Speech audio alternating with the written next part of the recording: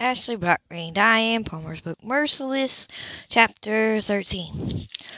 The funeral home chapel was very crowded. Almost all the employees of the San Antonio FBI field office who knew John showed up. Half the Jacobsville, Texas Police Department was on hand. So were members of the various other federal agencies who knew the very popular brothers. I hadn't counted on so many people, John told Kilraven as they sat in the front pew with Winnie and Jocelyn. Not to worry. I've got several people watching, and I've got court-ordered wiretaps as well. Kilraven Blackwide. Now that we have some solid leads, we're gonna blow the case wide open. Jocelyn was looking over her shoulder, her eyes almost. I don't believe it! The others followed her wide-eyed stare. Oh, my Rose, she's walking in. Son of a... Kilraven muttered and started to get up. Expression was homicidal. John pulled him back down. Don't you dare, he said to her. Cammy, we'll come back and on us both.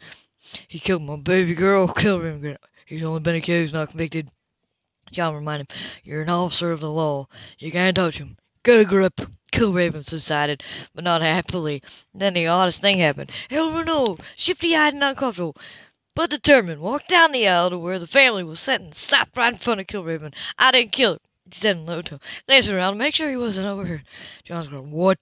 Monroe went down on one knee. He was blushing, nervous, constantly looking around him. I know, you think I done it all. I ain't smart. Help some poor kids get work, and you think it's a bad way I do it. But listen, I ain't never killed nobody, especially no little girl. The brothers were just staring at him, done about it. No ladies either. He had a gruffly glance at the counter.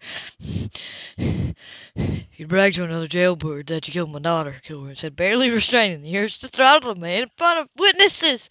You even fingered the murder weapon.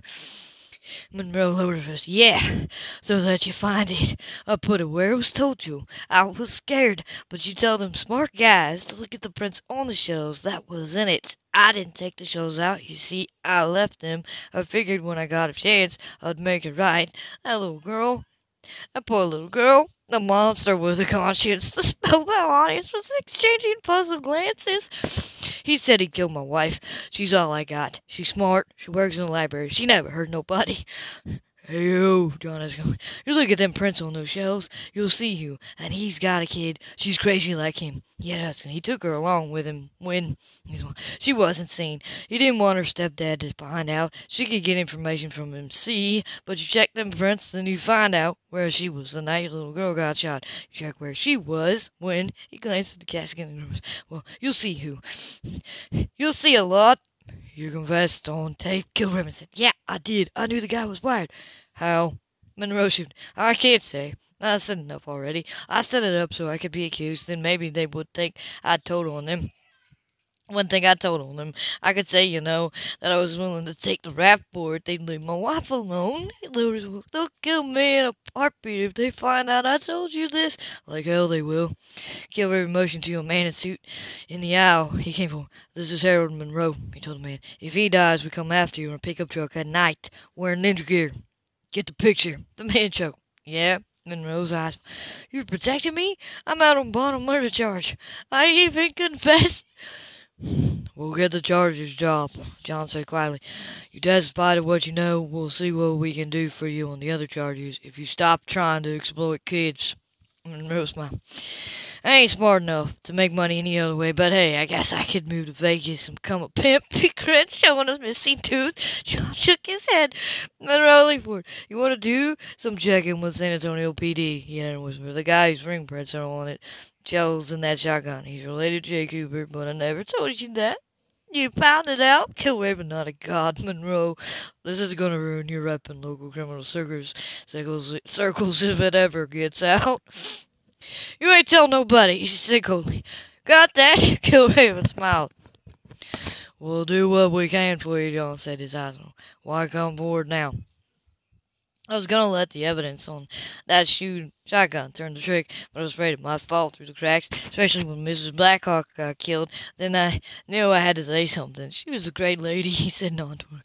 See, my dad got sent to prison for murder a long time ago. He was young and his mom had cancer and needed medicine he wouldn't pay for. When he got out, your family hired him, gave him a job, trusted him when nobody else would.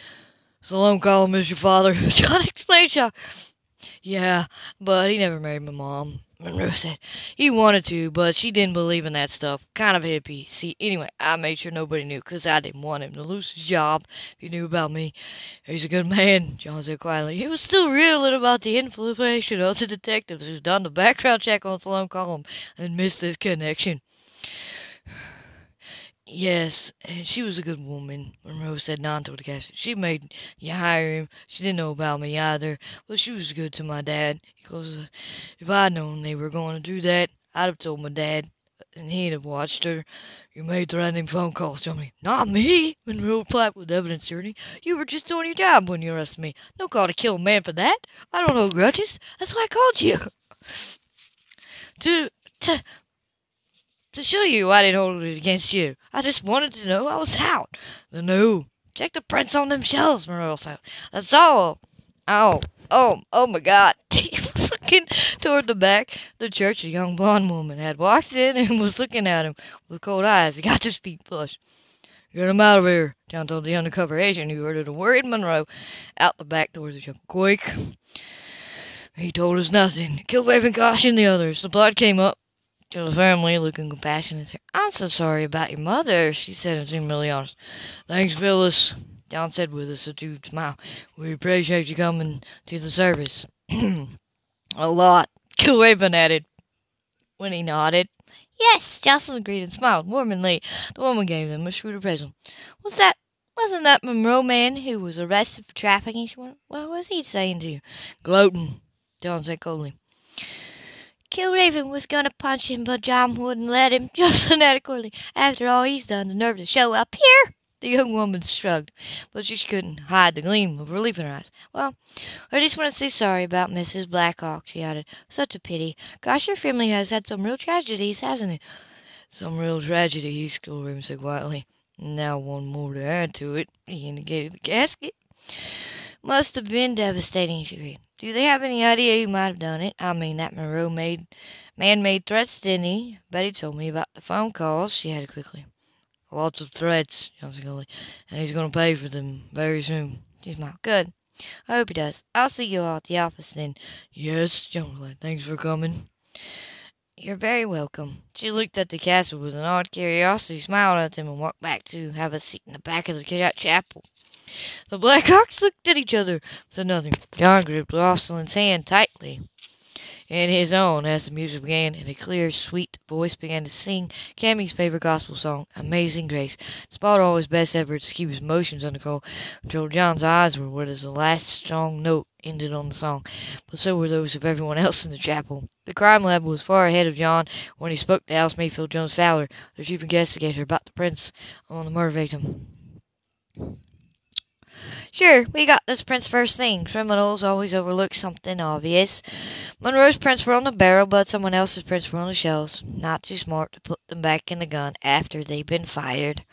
Alice, you've always put empty shells in the chamber when you store a shotgun. John said gently. Yes, I know that. I meant that he put back the same shells he used with his fingerprints all over them. She whistled. I was just checking to make sure you knew that, Alice. Anyway, yes, there were prints, and they belonged to Bart Hancock. It was what John had thought all along. Harold Monroe was an idiot. Never killed anyone or even been connected with murders. Most criminals didn't step outside their comfort zones. Monroe might be in. Monroe bought and sold children, which was reprehensible, but he wasn't a killer. Now what? John asked, thinking aloud. Now you get a search warrant for me. Alice. Hey, I was just thinking aloud. Honest, I know the FBI doesn't need to be led by the hand in a murder investigation. She chuckled and sobered. Sorry about your mother, by the way. That was a shock. I mean, it's never occurred to any of us that she'd be a target. I should have. I feel guilty. You're human, Blackhawk, she said gently. Don't beat yourself over the head. Yes, I guess so. If you can connect the murder weapon to Hancock, you've got a pretty good case on circumstantial evidence. Odd thing. There were other fingerprints on the shells, just a partial, but when we ran them through a database, we didn't get even one hit. That is odd. Any ideas? None. If you can make Hancock talk, he might tell you. I ruled out Dan Jones, by the way. His prints weren't on the shelves. Even odder. John was thinking Winkler's. I may have something even better to clinch the case. What? Oh, no, I'm not telling you. Next thing I know, you'll be in Hollywood, pitching a murder mystery to some producer. Dang, fooled again. Are you working my mother's case? He asked. Well, I thought I was, but they wouldn't let me into the hotel room, she said. Marquis said they had other investigators working in. Odd, he thought again. Marquis usually asked for Jones, or Fowler, which was her married name. She married Harley Fowler, the son of a U.S. Senator. I guess I was late on the scene, she said. I guess. But if you need help, I'll call in, thanks. No problem. He was now certain that Hancock was responsible for Mellie's death and also for Cammy Blacklock's. What Hancock's daughter had to do with it, either case, was still nebulous, but John was going to make sure the man didn't sleaze out of the new charges. So when he phoned Rick Marquis to require copies of the police report on his mother's death, he was shocked to run into Rick Walls. No, Rick said it was. No, John was thinking about. Not yet. All I want is the preliminary report. Not yet, Dick said. I know this case is personal with you. That's why I'm not giving you anything, especially crime scene photos. I could get a warrant. Yes, you could. And I'd find a judge tonight. Maybe the same judge who let Monroe out on bail. Speaking of Monroe, we can't find him anywhere. Do you know anything about that? Who, me? John asked. Why would I know? He was speaking to you at the funeral home, and then he vanished. Strange, John said evenly. Isn't it? John turned along. I spoke to Alice Jones. Alice Fowler? Yes. She said they checked fingerprints on the shells of the murder weapon and in the murder of my niece. That's true. We're compiling evidence right now for a warrant to arrest Bart Hancock. Good luck getting to him, John said coolly. Isn't he at his uncle's place in the Bahamas? We heard he was. Extradition is going to be a lengthy progress, even with evidence. There's a long pause. Yes? John felt alarm bells going off in the back of his mind. What's going on, Marquis? Yes, suddenly. Why do you think something's going on? Just a villain. I can't tell you anything. Can't or won't. Both. There was what? There was a muffle coming. Sorry. Gotta go. I'll keep you posted on the investigation. And I'm sorry about your mother. Yes, so are we, John said. I'll be in touch. He hung up. John was slow putting down the phone. There was a click. With a slow smile, he reached for a button and pushed it. Things were sure beginning to look up. I absolutely can't believe Harold Monroe coming up to us at the funeral tonight. He was responsible. Jocelyn told John that evening at her apartment while they watched her son's old picture of a camel he'd seen on a news program. I can't either, Johnson, but I'm glad. Me too. I think we may solve more than one murder when all the evidence is collected, he shook his head. I work for the FBI, so does my brother intermittently, and neither of us knew that Monroe's father worked at the ranch. If we had known with his record, I'm sure we'd have blamed him for Cammy's murder. I can understand why. I suppose even criminals have some odd sense of honor. She brushed the hand of Marky's black hair. You really can draw, my baby. Yes, you can. John took the pencil away from him, picked him up, and placed him on his lap. You look somewhat like me, he said in a deep, affectionate tone. Amazing that I never noticed before. You're a lot bigger than me, Marcy said and giggled when John tickled him. John hugged him, the boy woman. I love being a father. Ouch, Dad, you're squeezing me, Marky complained. John chuckled and let him escape back to the table where his pencil and paper were lying. Of course, all the surprises of my life, this was the nicest, he said, sighing. He looked at Jocelyn, loving the sweetness of her expression, the familiarity of her. You should have told me, he added, but in a tender. You know why I didn't? She got his big hand on hers. I thought I would destroy your life and hurt your career, and I knew your mother would do everything in her power to keep us away from you, she grimaced. She really was a kind person, all that gruff attitude. I was only just getting to know her. So sorry I didn't have the time. So am I. There's a hole in the world. And in your heart, she added. She sat down in his lap. Now, time will help it heal. He held her close, bearing his face in her mouth. Yes. Are you sad, Daddy? Marky asked, coming up on one side. It's because my grandma died, isn't it? Yes, John smiled. It hurts. She was mean at first, but then she bought us ice cream, he sighed. Now I won't have a grandma anymore. She would have spoiled him rotten, John said when Marky had gone back to his drawing. Yes, he shifted her on his lap. Sorry. I wonder what Rick Marquis is up to, he murmured. Why do you think he's up to something? He won't let me see the police report on Cammy's dead. She was like, he won't? He had her.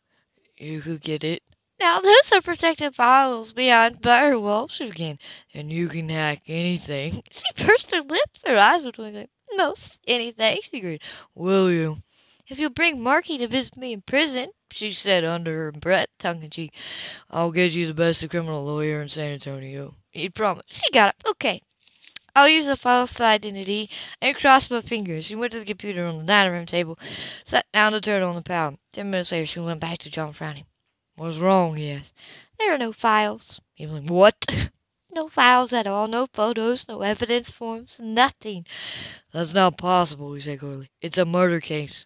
I know, but nothing has been filed. He was thinking, working in his mind. It's only been a few days, he rationalized. Perhaps they haven't had time to upload photos or other evidence. She didn't answer him. Took out his cell phone and called him. Mac, he said, there are no files on Cammy's murder. Have you led Jocelyn into a life of cybercrime trying to hack protected police files? He gave a reply. Yes. No files, you say? Exactly. I'll dig around and let you know what I find out. He hung up. Mac's gonna try, he told Jocelyn. This is confusing. Jocelyn was chewing on the facts herself. Coburn hadn't been allowed into the hotel room where Cammy died. There had been 2 strange men at the funeral home, and John said the funeral director had been disconcerted when they mentioned an open casket at the service. Now there were no files on the case. She added up those facts and produced a conclusion that she didn't dare voice. John reached the same conclusion. They looked at each other without speaking. There would have been no reason to state it, except for both of them, unless they had knowledge of a plot to kill her and set it up to save her, he replied. Maybe to get evidence that could be used against the would-be shooter, and give them time to do more checking. Exactly! His heart lifted suddenly. Why not be the tragedy, he expected. Cammy must still be alive, in hiding, and Marquise had forbidden any knowledge of it till John or Jocelyn, because he suspected someone working with them, someone who might accidentally find out that it was a setup. Jocelyn gripped John's hand tight. We could be wrong, she said. There are plenty of circumstantial things that were concordant in the theory. I know that. Is my apartment bugged, you think? She wondered. If it is, we both know who bugged it, he replied. The killer can't have planted any listening devices here. They'd have been removed. John's cell phone rang again. Yes! It's bugged, yes. Someone did plant listening devices, but I found them all. The deep voice with a court South African accent replied. There was a chuckle. Your conclusions are very interesting, but I'll say nothing to affirm or deny their correctness. You'll have to sit back and wait for results like the rest of us. Where is Salome Column? John asked. In a safe place. He put his own life on the line to help us with the project. There's a very dangerous person out there, John said quietly. You have no idea, Rick replied tersely. We made some disturbing discoveries. I can't say any more. You've got somebody watching my brother and his wife. Yes, also you, Jocelyn, and the boy. All right, but I'll remind you that I do work the premier law enforcement agency in the country, which will get you carte blanche in this investigation, except that you have one or more suspects in your very own office. One or more, John burst out. I can't say any more, and don't try to pump my keys, he added. I trained him in counter-espionage myself. He's incorruptible. Damn, John muttered. You'll like the result. Be patient, John said. Very well, thanks, Rook. Some odd things may happen tomorrow, Rook added quietly. Be on your guard. Don't go anywhere alone. Make sure Jocelyn doesn't leave the building without you. What about my son? John asked. We have 2 agents at the school, he replied. He'll be safe, I give you my word, and I don't give it lightly. You better be. One other thing, he added. Yes. There was a pause. John heard someone else speaking in a firm tone. Rook came back on. I can't say anything else. Trust me, I have your best interests at heart. Didn't Napoleon make such a statement just before Waterloo? John wondered aloud. That's your brother's studying military history, not yours. He was moaning tongue-cheek. Get a good night's sleep. You're going to need it. He hung up. John looked at Jocelyn, then at his son with real worry. He didn't know what or how much to tell Jocelyn. He only hoped whatever was orchestrating this development plot knew what they were doing. He wished he knew what it was. End of chapter 13.